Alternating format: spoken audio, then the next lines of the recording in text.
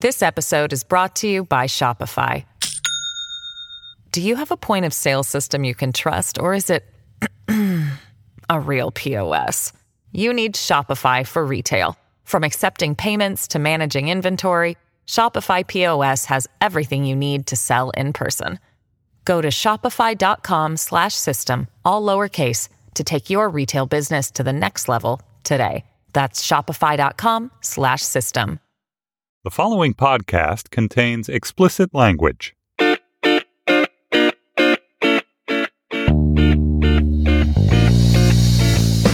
Hello and welcome to the Slate Political Gabfest for May 4th, 2017. This title is coming, the Deface the Nation edition. I'm David Plotz of Atlas Obscura. Emily Bazelon of the New York Times Magazine is joining from New Haven. Hello, Emily. Hello, David. And the defacer-in-chief himself, John Dickerson of Face the Nation, is on the road in a car. Hello, John. Hello, David. Hello, Emily. I'm headed back from Reading, Pennsylvania. Lucky you. I've always wondered why it isn't Reading, Pennsylvania, but we're not going to talk about that. Because it's spelled Reading, right? Yeah, I think, I don't know, maybe a listener from there can weigh in. Emily, you're from Pennsylvania. Why? What's the answer? I don't know the answer to that. I never thought that it should be Reading because I just grew up with it being Reading. Like, the idea of it not being Reading to me seems strange. Well, it's the English town is also Reading, and it's the Reading Railroad.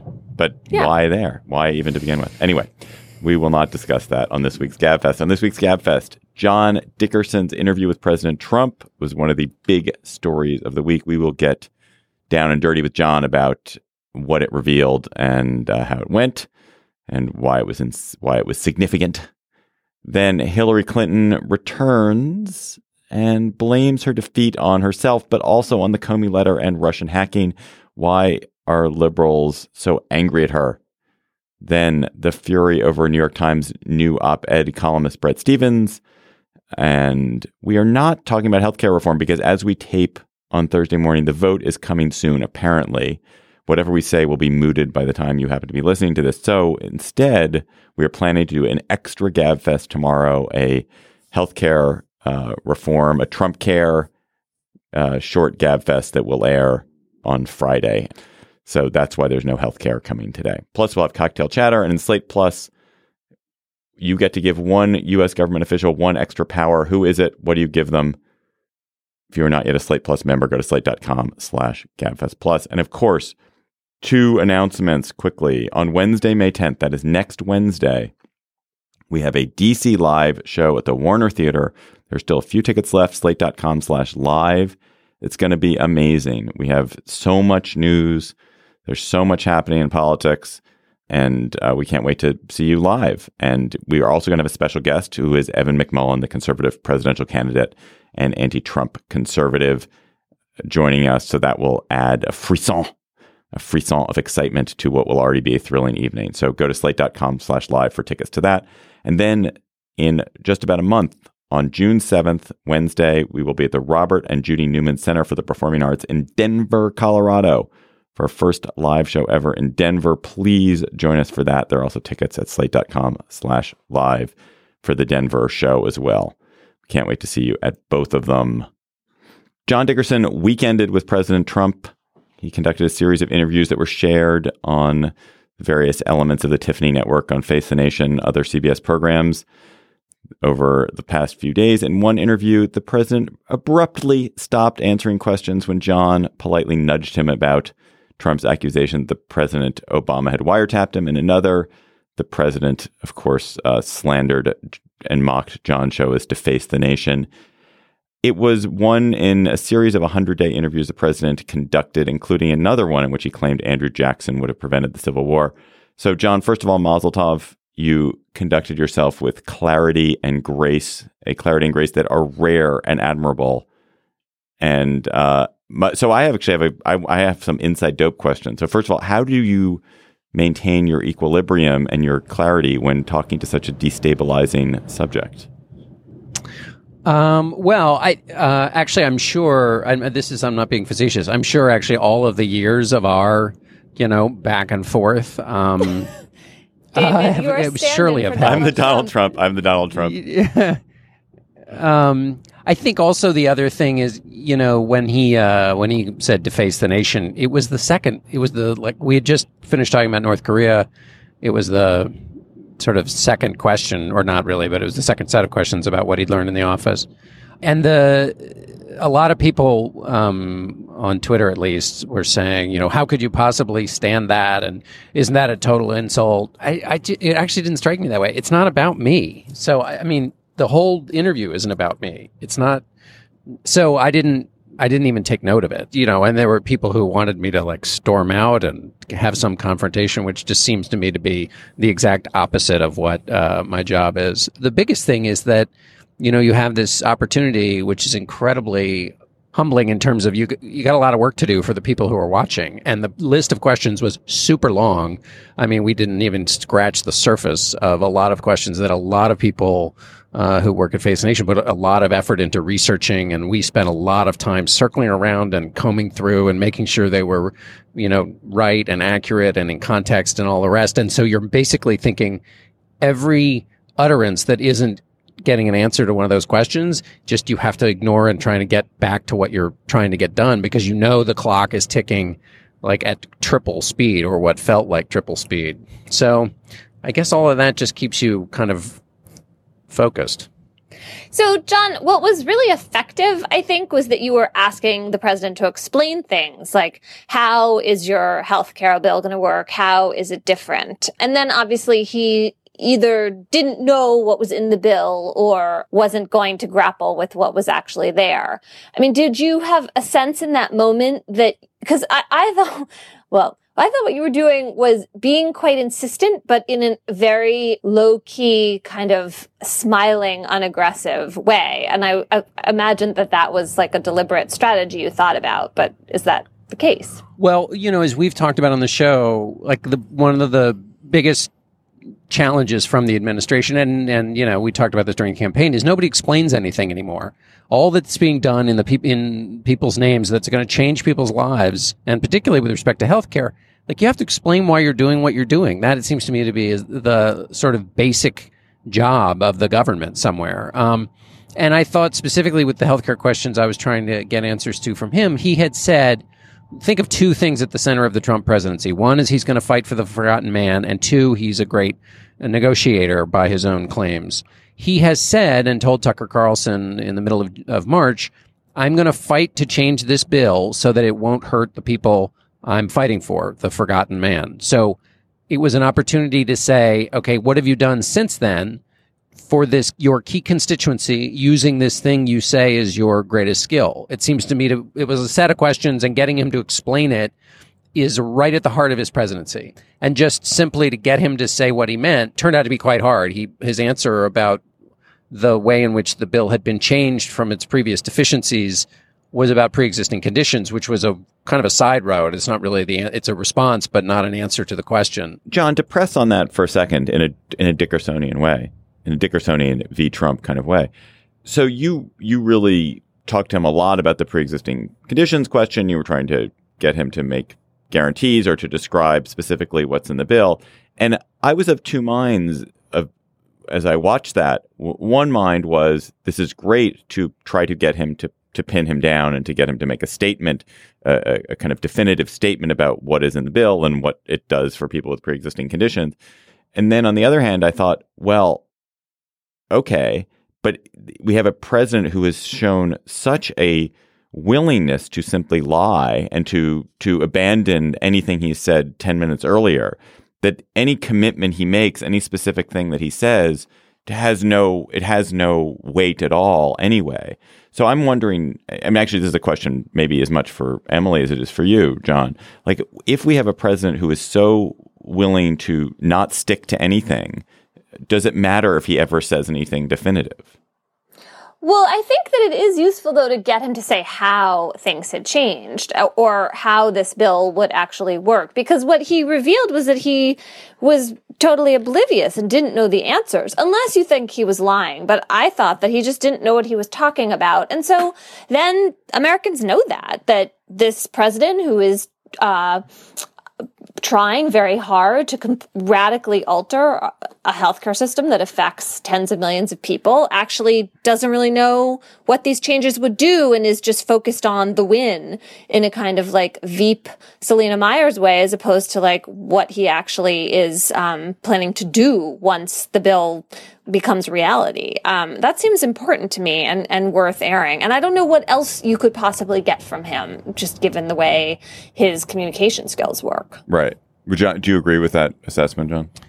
Yeah, I think you're just trying with the president to get new benchmarks on what it is that he believes, and the notion of universal health care is just long away, and the notion of things that would be put back into the bill to help with the subsidies for those who are near poor or those who are elderly. He had no answer for that. So I think it's again, I'm just trying to get an explanation with respect to these crucial ideas that it seems to me are at the heart of his constituency and his presidency, and just trying to get those nailed down. I mean, I think it's worth it. I did it on Medicare too, because I think you have to constantly sort of get a sense of where things really are, instead of allowing statements that can kind of then be refuted later because they are vague. John, you have interviewed presidents before. How was doing an interview with this president different than interviews you've done with presidents past? Well, the weirdest thing, of course, is that, it looks like it's a conversation between two people and there are, 30 or so people standing around you. That's what it's like when you're sitting there. And then it was basically like every other of the 19 previous interviews with President Trump, except he was a little more interrupting than he had been in previous ones. And obviously it was different than President Obama, in that President Obama was impossible to get off of his 45-minute responses. President Bush used to interrupt some, but nothing close to the way President Trump does. So what did happen at the end? I mean, when he obviously got frustrated, didn't want to repeat, apparently, his ridiculous insult toward President Obama, but he stopped making eye contact with you before he kind of dismissed you and went back to his desk. Was that as weird in the moment as it played on television? It was pretty weird in the moment. Once he raised the issue of why he wouldn't talk to President Obama, I became obviously very curious, and why he wouldn't kind of say more than that. And then so I was just trying to get the answer. It was just like two people talking, and I just want to know why this thing that he'd put into the conversation, what the logical conclusion of that was.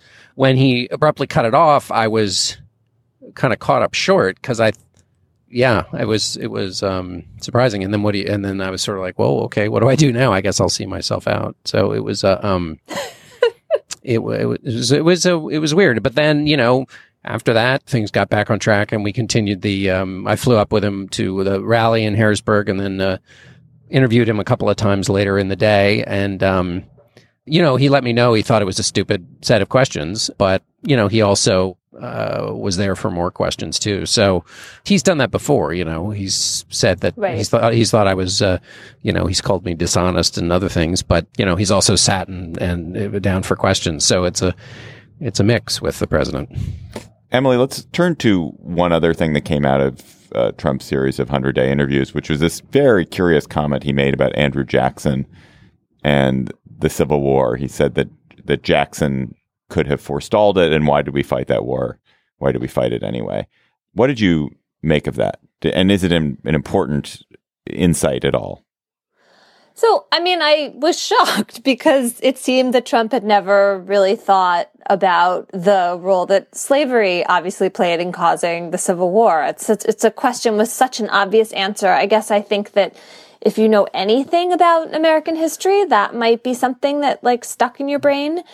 And so it's revealing to see the depths of his ignorance. I mean, and upsetting because it also suggested that in Trump's transactional way of thinking that maybe this could have been managed.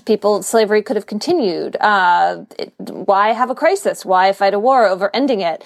Jamelle Bouie, I thought, wrote a great piece about, the enormous costs that would have had and just what it means to have someone in office who doesn't seem to be horrified by the immorality of that whole idea.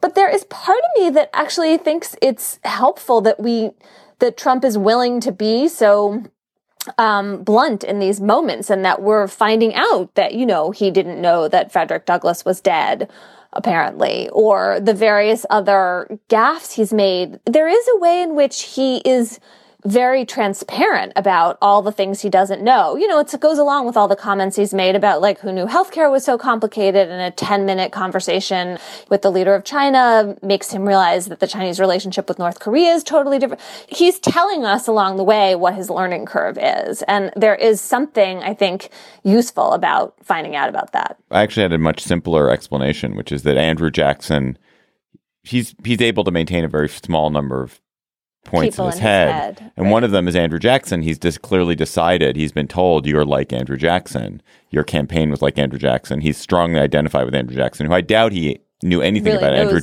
Jackson before people started telling him that. And therefore, he's willing to attribute to Jackson all kinds of virtues and all kinds of capacity, which Jackson, A, didn't have, B, was unable to. Jackson couldn't have prevented the Civil War because it, of course, occurred many years after his death. But he's willing to ascribe virtue to Jackson and thus ascribe virtue to himself because he's so he's decided that's the historical figure he's going to identify with. Oh, I think that's totally right for the part about Jackson. It was just the riff about hey, why did they fight that war anyway? To me, that was the more revealing part of it. John, what did you think? One of the things that it made me think about is that when he was a candidate, he basically thought that Washington didn't work because people were either stupid or corrupt. And so he thought, once I get there, it'll all be, done and dusted pretty quickly because I'm smarter and I know how to kind of get around stupid bureaucratic systems. So, it's like the permitting process in New York. He knows a guy who can get it done. He doesn't have to wait for 6 weeks. He can get it done in 6 hours. What you would think is that when confronted by the complexities of all those things that have been mentioned, whether it's China, the Export-Import Bank, NATO, Russia, healthcare, that he would then say, well, I guess things are more complicated than I thought, and people aren't, cynical or just stupid. So in the historical context, he seemed to be going back to this notion that just the application of my talents, or I think David has said it perfectly, with his/Jackson's talents would have solved the problem. The problems are not insoluble because of the component parts of the problem. They are insoluble because a person with genius skills hasn't come into contact with them. This episode of the GabFest is sponsored by Aura Frames. Are you ready to win Mother's Day? Cement your reputation as the best gift giver in your family? Give the moms in your life an Aura digital picture frame preloaded with decades of family photos. That mom will love looking back on childhood memories, seeing what you're up to today, checking out grandkids, checking out cousins. And even better, with unlimited storage and an easy-to-use app, you can keep on updating your mom's frame with new photos so that it's a gift that keeps on giving. This is how I live in my family. I gave my mother an Aura frame. It was either for Mother's Day or for her birthday. She absolutely adores it. She's constantly hectoring me to update it with more photos, which I do. I also gave my girlfriend's mother an Aura frame, and I hope she hectors my girlfriend to update it with more photos. But it is a present that will bring absolute delight to a mother in your life. And they have a great deal for Mother's Day. GabFest listeners can save on this perfect gift by visiting auraframes.com to get $30 off plus free shipping on their best-selling frame. That's auraframes.com. Use code GabFest at checkout to save. Terms and conditions apply. Hillary Clinton returned more prominently to the public eye this week at a Women for Women event in New York. In an interview with Christine Amanpour, she talked about why she lost the election a bit. She honed in on the Comey letter to Congress in late October about the renewed investigation into her email as being a key cause of her loss, and the Russian hacking of John Podesta and other Democratic databases as being another cause of it. These comments arrived at the same time as a magisterial Nate Silver assessment in 538 that argued that the Comey letter almost certainly shaved at least 1% and as much as 5% off her vote, and thus almost certainly also cost her the election. Emily, why is there so much fury at her after these comments? Is it deserved? Is she ducking responsibility for losing to this terrible president we have? If we're going to have this conversation yet again about which factors were to blame, Nate saying that Comey cost Clinton the election has much more credibility than Hillary Clinton saying it cost her the election, because she is absolving herself of responsibility. And I think a lot of her supporters feel like, yes, there were these external factors, and Comey's letter may be the biggest among them. And look, given the margin of victory in the 3 states in the Electoral College that cost her, sure, it could be Comey, but also it has been useful to think about the problems with her candidacy and the ways in which the Democrats made mistakes along the way. And so I think the idea that now the story is going to be, we're just going to dump this all on James Comey and Hillary Clinton and her people are going to walk away scot-free, that is really irritating to a lot of the people who've been watching this. So I just feel like, as so often the case with Hillary Clinton, there's just something a little bit self-destructive, shooting oneself in the foot about her timing and also the degree to which she's making statements that are just self-serving, even if she's right. Go ahead, disagree. But she's absolutely right about Comey and the Russians. She's right that those had a huge impact. I mean, of course, they are not dispositive. There are a million other things. Everything determined it. It was like Florida in 2000. Everything caused her to lose the election. You can pick any single thing that happened in the election. That's why she lost. The numbers are so small. But it's certainly, she didn't say that. She said, "I would have been your president if the election was on the October 27th." That's true. That looks like it is probably true, according to Nate's analysis, which seemed persuasive. But she didn't then say, "And I also know I made mistakes that could have also made the difference," right? Well, she did say, including the underlying mistake, which was having this server off the books that caused the whole rigmarole in the first place. And I think that's one of the criticisms, is that had she played by the rules, Comey wouldn't have had to exist. The question is, on this particular Hillary Clinton question, is how much did she contribute by having the server to the bad outcome, which is to say her loss? And if you can figure that out, it then seems to me to set a standard, or at least set an interesting measuring stick against whatever happens in the current administration. Because you could imagine that the president, who basically does not take the blame for anything, is going to be in a position where he's going to have to take the blame for something and won't, and will blame other things. And so I find this an instructive moment to think about that. And, obviously Hillary Clinton contributed to her fix, specifically with respect to James Comey. And it's ducking that it seems to me is part of what was at issue here. But, okay. I'm not going to relitigate the stupid server. It was obviously an incredibly dumb thing that she did. It was a dumbness that reflected a failure of her character and a shortcoming of hers, and a paranoia that exists in her. And therefore, by all means, she should be punished. But it seems to me sick and depressing, the idea that this single mistake, which was a mistake, should have so much consequence when weighed against all of the things that other politicians have done and do, when weighed against, what it is that Donald Trump does and has done that is more corrupt or more compromising. And it's not that it's wrong. It's not that you're absolutely right. The server is consequential. I mean, the server is enormous, but it became much more enormous than it deserved, given the ways in which all of us sin and make mistakes in our professional lives. I think that's an interesting argument. My only point was just in terms of the interview with Christiane Amanpour and as Hillary Clinton looks back, and if this is a question of how much is her blame and how much is to blame others, I think mentioning the original problem with the server is among the things that, if she were giving a full and fair and perhaps impossible for anyone to give assessment of what caused things, her decision and her team's decision to set up this server in the first place has to be somewhere in the conversation. And its lack of being in the conversation and acknowledgement that it initiated Comey, I think, is an omission. Emily, one conclusion I've reached actually over the past few months is, of course, I wish that Hillary Clinton had won the election, and I think Donald Trump is an incredibly dangerous president for all kinds of reasons that we've discussed in the show. But liberals are also kidding themselves. They don't realized that a Hillary Clinton presidency would be dismal, that there would be no possibility of congressional action given what the Congress is, that Obamacare would probably be in even worse shape, that the Democratic cause and the cause of progressive action would be probably in worse shape than it is today. Maybe. I mean, I definitely think you're right about the grinding frustration and gridlock of Washington. And that would have been really frustrating to watch for progressives.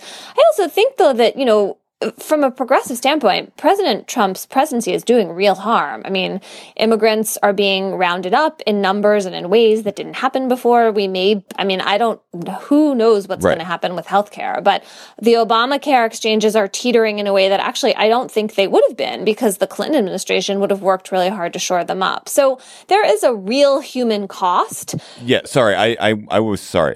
Of course, I didn't mean to say that. I'm saying that politically. The politics. The politics of it. No, of course, as a matter of human comfort and the ways people are treated, in my view, obviously, what you just said, of course, is true. I'm talking about the state of democratic politics. Right. I mean, I think we just don't know the answer yet. It feels like this progressive resistance has a lot of energy to it and could make real change. And that, if Trump's approval ratings stay low and there's a real rejection of all the mishugas and the harm of his presidency and of the Republican Congress, then that could be something that Democrats wind up looking back on as having been worth the loss of Hillary Clinton's presidency. But I just think we don't know the answer yet, because we don't know what's going to happen next. I mean, the other thing about this question of her server and its role and omitting it,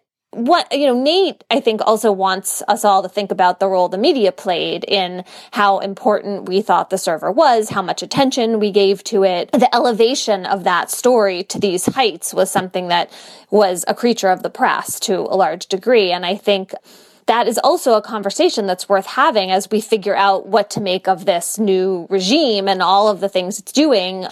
Does the press have its priorities straight? Is it giving the right amount of attention to various issues? That's really hard calculus to get right. But those are questions that are really worth asking, I think. Right. Do you guys agree with that conclusion that I think Nate Silver makes, which is that the media essentially was covering Hillary Clinton as a victorious candidate and treating everything that happened over the last month of the election as for its impact that it would have on a future Clinton presidency, and thus downplayed various dismaying aspects of what Trump was doing, including the Russia connections, and then overplayed the scandals around what Clinton, particularly around email and Huma Abedin and Weiner. I absolutely think that's true. And I think that Nate had good examples of it. Does additional coverage, would it have changed those opinions? If people were already going to excuse him for the Access Hollywood tape, for not releasing his tax returns, for changing his positions on lots of things, if they had already locked in on that place, why would they have changed if there had been X percentage more coverage of the Russian thing or anything else? But think of all those people. I knew a lot of people who said they're both corrupt. It's it's two evils. Who really cares? And that was a product of thinking of this email story as equivalent to Trump's sins. I mean, the media did. But is that the press? Absolutely, is that the press's fault, or is that the person who's making that conclusion and thinking there's an equivalency's fault? Well, but but you're also talking about people who stayed home, who just felt like, who cares about this election? These people are both bad news. But it's also the press's fault because the press has chosen to give equal weight to each of their particular misdeeds, and actually overweight the Clinton misdeeds because of this presumptive that she's the presumptive president, and therefore much more needs much more examination. I mean, the Russia. Whatever happened with Russia, we don't know yet. But if a third of what we know to be true, or what we believe to what we suspect is true, that is one of the most outrageous scandals in American political history. Yeah. And compared to the server, it is a gigantic pyramid of wickedness and misdeed. And that's the idea that those two things are kind of roughly at the same level in the media coverage because of a kind of false equanimity or a false even-handedness does create the phenomenon that Emily's talking about, which is that people are like, they're both bad. They're both equally bad. Who cares? I won't vote, or I'll just, I'll vote for change. Well, it depends on what you mean by the Russia story, because there's still no proof of collusion between the campaign and the Russians. And there certainly wasn't at the end of the election. There was the idea that the Russians were involved in the election and that the then candidate Trump, now President Trump, had a strange response to that and a constant appreciation and affection for Vladimir Putin. But that's where things stood at that time. Well, it's not like there was evidence of collusion. Of course there's evidence of collusion. There's absolutely evidence of collusion because Trump himself actively encouraged he encouraged those leaks. He was certainly colluding with WikiLeaks. If by collusion you mean encouraging break-ins and the release of information, he did it. I mean, he literally did that. So you can't say there was no evidence of collusion. That's different. But no, that's different than actually getting on the phone and working with people to actually get this information out. Yes, he said something at a press conference, and that's, that did not go unmentioned. It went mentioned many, many, many, many, many times. But the ultimate thing, which is person from Trump orbit calling Russian hackers and colluding to have a pattern of disclosures that would hurt Hillary Clinton, has yet to be proved. And it wasn't at the time. You just had that. It's funny, though, because the public part of it is so damning on its own. Like, there's a way in which we already know all of these things happened, right? I mean, there are Giuliani's comments, like there's Roger Stone. They had intel from the things that they said publicly, but we are still looking for the secret coordination that may or may not have been happening. I can't decide how much it even really matters. But I also think that Comey is going to go down in all of this as someone who has an enormous amount to account for. And he, before Congress this week, was very defensive about his decisions to be public about key aspects of the Clinton investigation while shielding the Russia-Trump investigation. And he has a whole justification about the timing and what he knew when, et cetera. I find it really dubious and unconvincing.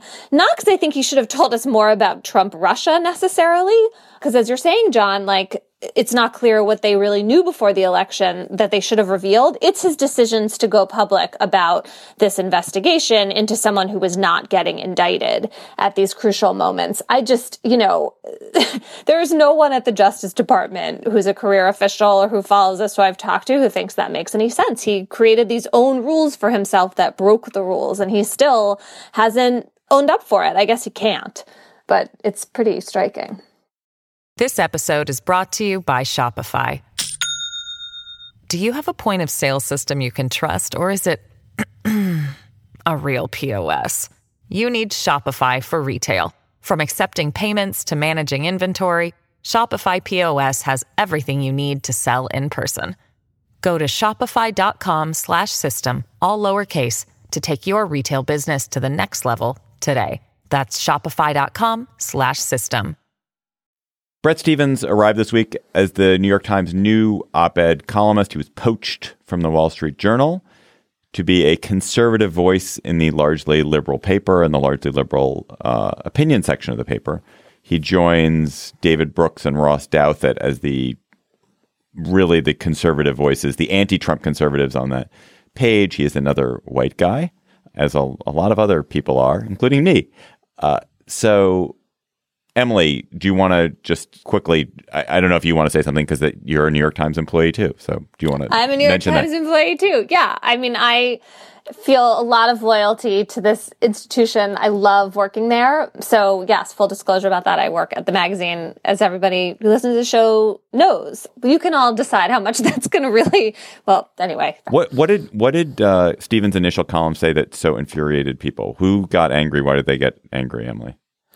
Liberals got angry because he was claiming more uncertainty about climate change in terms of minimizing the risks of climate change than most scientists think exists. And then he had this very one-sided conclusion. It's true that there is uncertainty. There's unknowns about the degree to which climate change is going to affect the planet. The normal range we talk about is 1.5 degrees of warming to 4.5.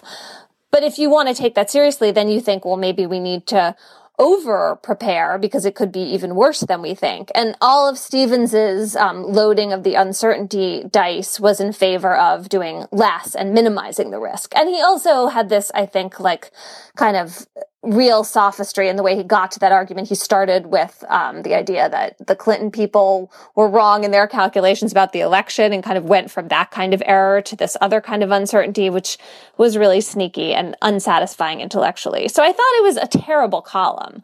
I will not defend the column. I will defend two things about the column, however. First of all, I massively welcome that gamesmanship. To go in and for your first column, just be like, I'm going to troll you, New York Times readers. I'm going to give you everything that you're going to hate. I'm going to take on Hillary Clinton. I'm going to take on climate change. I'm going to take on your expertise and your elitism. And I'm just going to go straight at it. I was like, huzzah to you. And also what it also sets up is there'll be now a strange new respect that will come once he does write his Trump attacks. People will be like, even Bret Stephens, the conservative who's been so outrageous, even he disapproves of what Donald Trump is doing.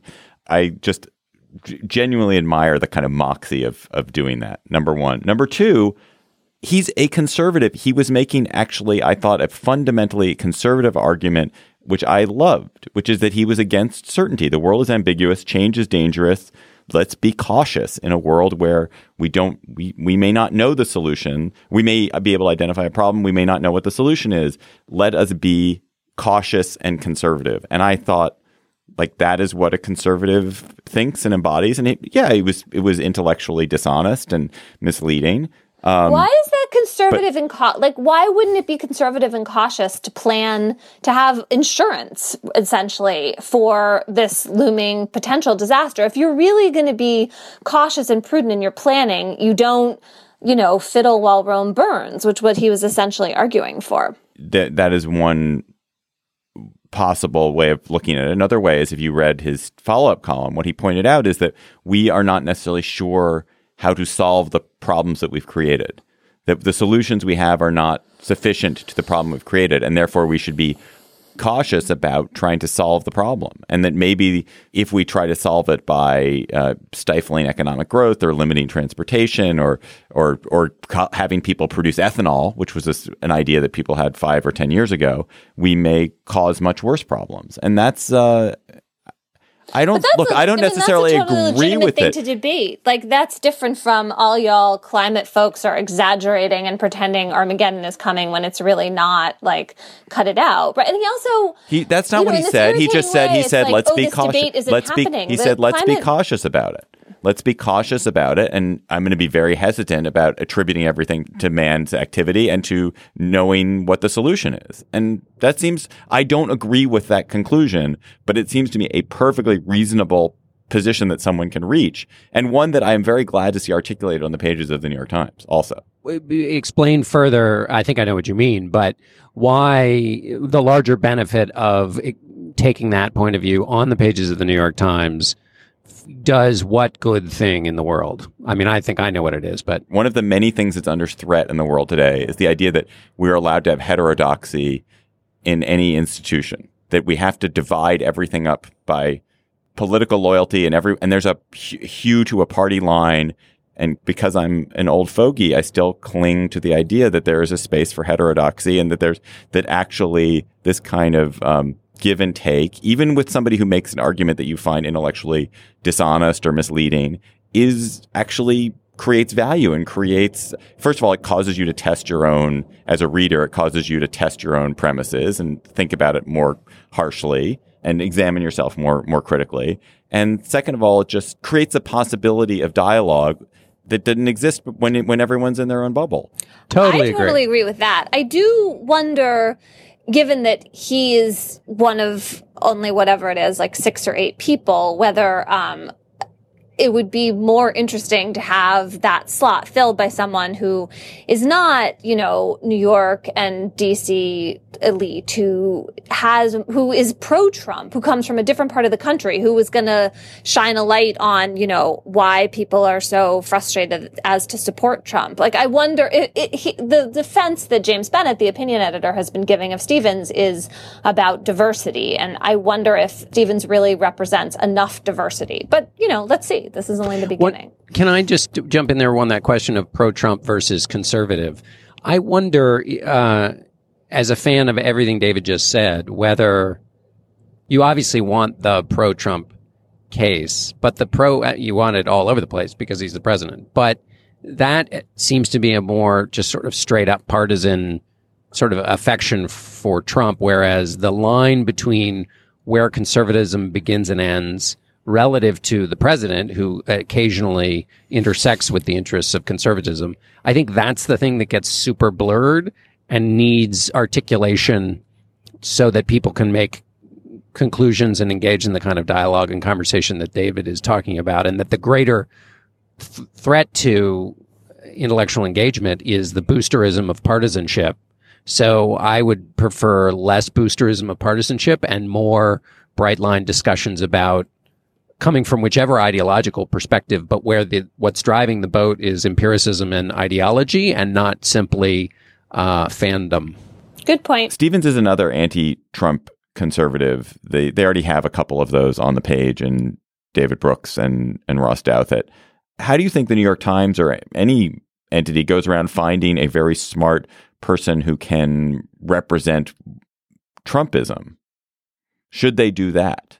Yeah, sure, they should try. I think the line to watch is I don't think the editorial page is as they've defined it, is a place for I think that's why Emily was unsettled by the quality of the argument. That to the extent that the quality of the argument on the left or the right is so shoddy that it descends into just simple kind of cheerleading, then that's not getting anybody anywhere.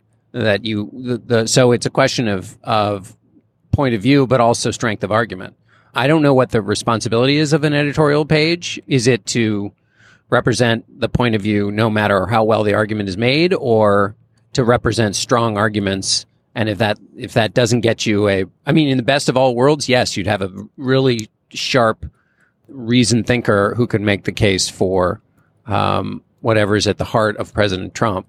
But absent that, maybe you just take care of that in the regular part of the newspaper, where you cover honestly and in context and without the kind of strange anthropological approach that sometimes takes to covering Trump voters, but actually cover them straight up. Maybe you just have to do that in the paper to make sure that people who want to inform themselves have a sufficient understanding of that portion of the electorate and that portion of the country.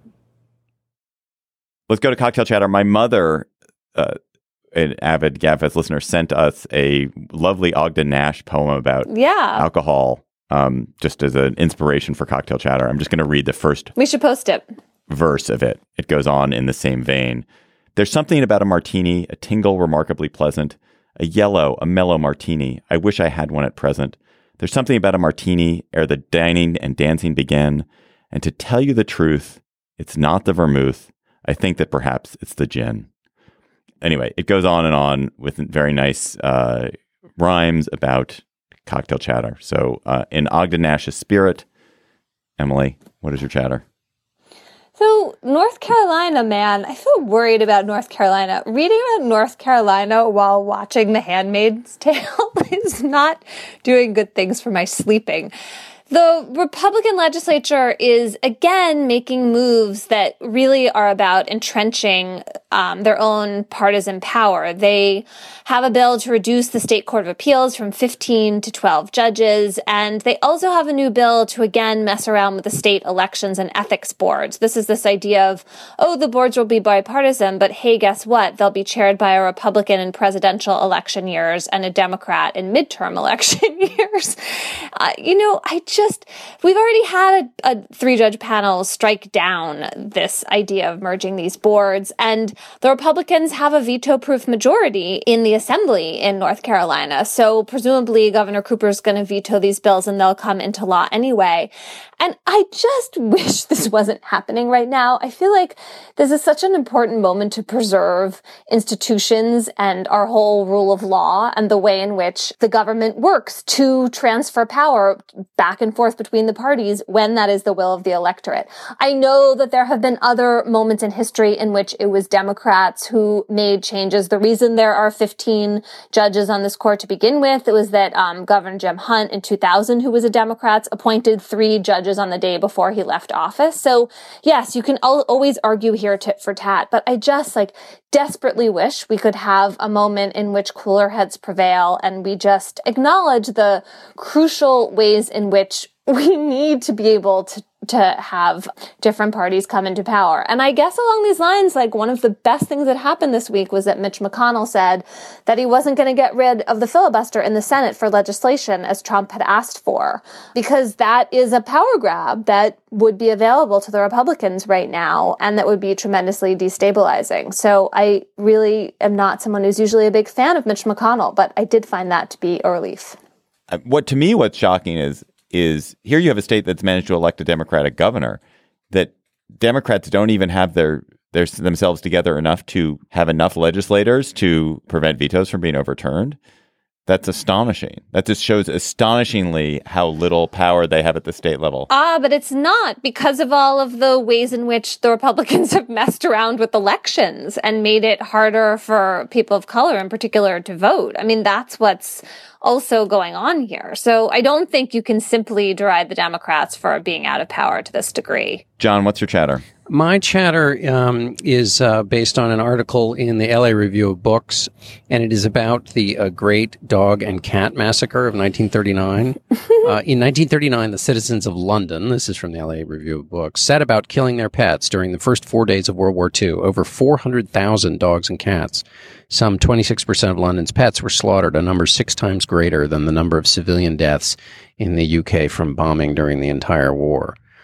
Anyway, it goes on to talk about the calm and orderly killing of these pets, and that it actually wasn't that necessary, that basically in the panic of the beginning of the war, they did this because people thought, how can we possibly take care of these pets when we're going to be facing conditions where we can't perhaps even take care of ourselves.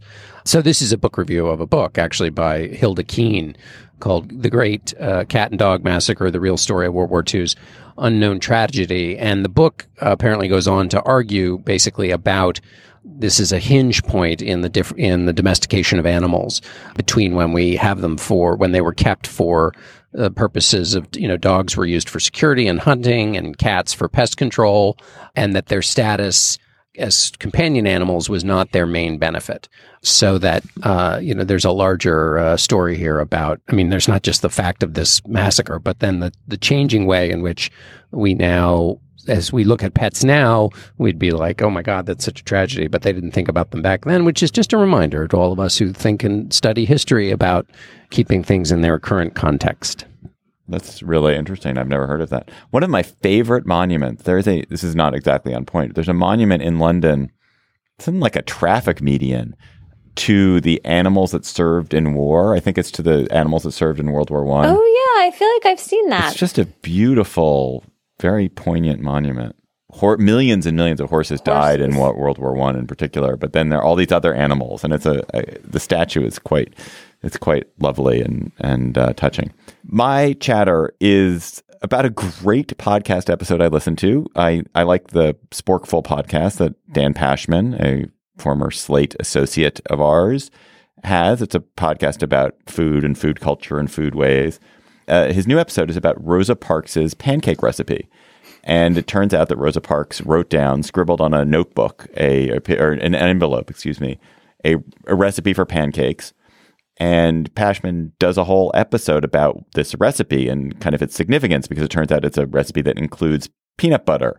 And why would a pancake recipe have peanut butter? It's because Parks is a Southerner and grew up in Tuskegee, the home of George Washington Carver. And where, Carver is, of course, the godfather of all great peanut use in the United States. It's a recipe that she cooked when she'd moved north. So it's about Parks's life as a Southern migrant in the North after the Montgomery bus boycott. And then the whole thing is framed and it's very tense, because we know Pashman's going to cook this recipe. Is it going to be any good? And so the question of what these pancakes will ultimately taste like. There's a visit with Parks's nieces who cook some of other Parks's food. It's just a great, completely unlikely podcast. I strongly recommend it. It's very fun half hour.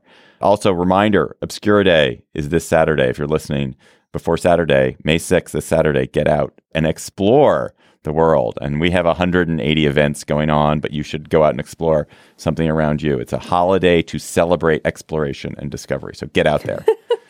Also, one more thing, a third chatter, if you will, which is that the Isaac Chotner's great interview podcast, I Have to Ask, has Jonathan Chait, on this week. John is a writer for New York Magazine. He's the author of a new book, Audacity, How Barack Obama Defied His Critics and Created a Legacy That Will Prevail. Chait, who's an old friend of mine, is so smart and so interesting and funny, self-aware and ironic and wonderful. Isaac's a great interviewer and John's a great talker. So what could be better? So check out I Have to Ask. Our intern is Kevin Townsend. Our producer is Jocelyn Frank. Steve Lickteig is executive producer of Slate Podcast. Annie Bowers is chief content officer for Panoply. We're part of the Panoply Network. Check out our entire roster of podcasts at panoply.fm. Our show page is slate.com/gabfest, which has links to what we talked about today. Our Facebook page is facebook.com/gabfest. Our Twitter feed is @SlateGabFest, and our email address is gabfest@slate.com. Please subscribe to the Gabfest on iTunes and leave a comment and rating while you're there. That will really help us. For Emily Bazelon and John Dickerson, I'm David Plotz. We will hope to have a healthcare show for you tomorrow, Friday. And we hope to see a lot of you at our live show in Washington next Wednesday night. And you can still get tickets to that, slate.com/live. That's Wednesday, May 10th at the Warner Theater. Thank you. Goodbye.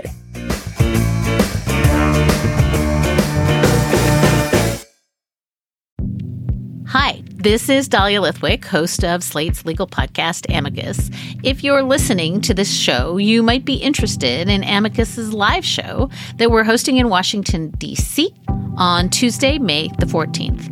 My colleague, Mark Joseph Stern, and I will be talking to some amazing guests, including Sherrilyn Ifill and a sitting state Supreme Court justice, all about how originalism, a relatively recently invented way of interpreting the Constitution, has taken over the Supreme Court and radically reshaped the law.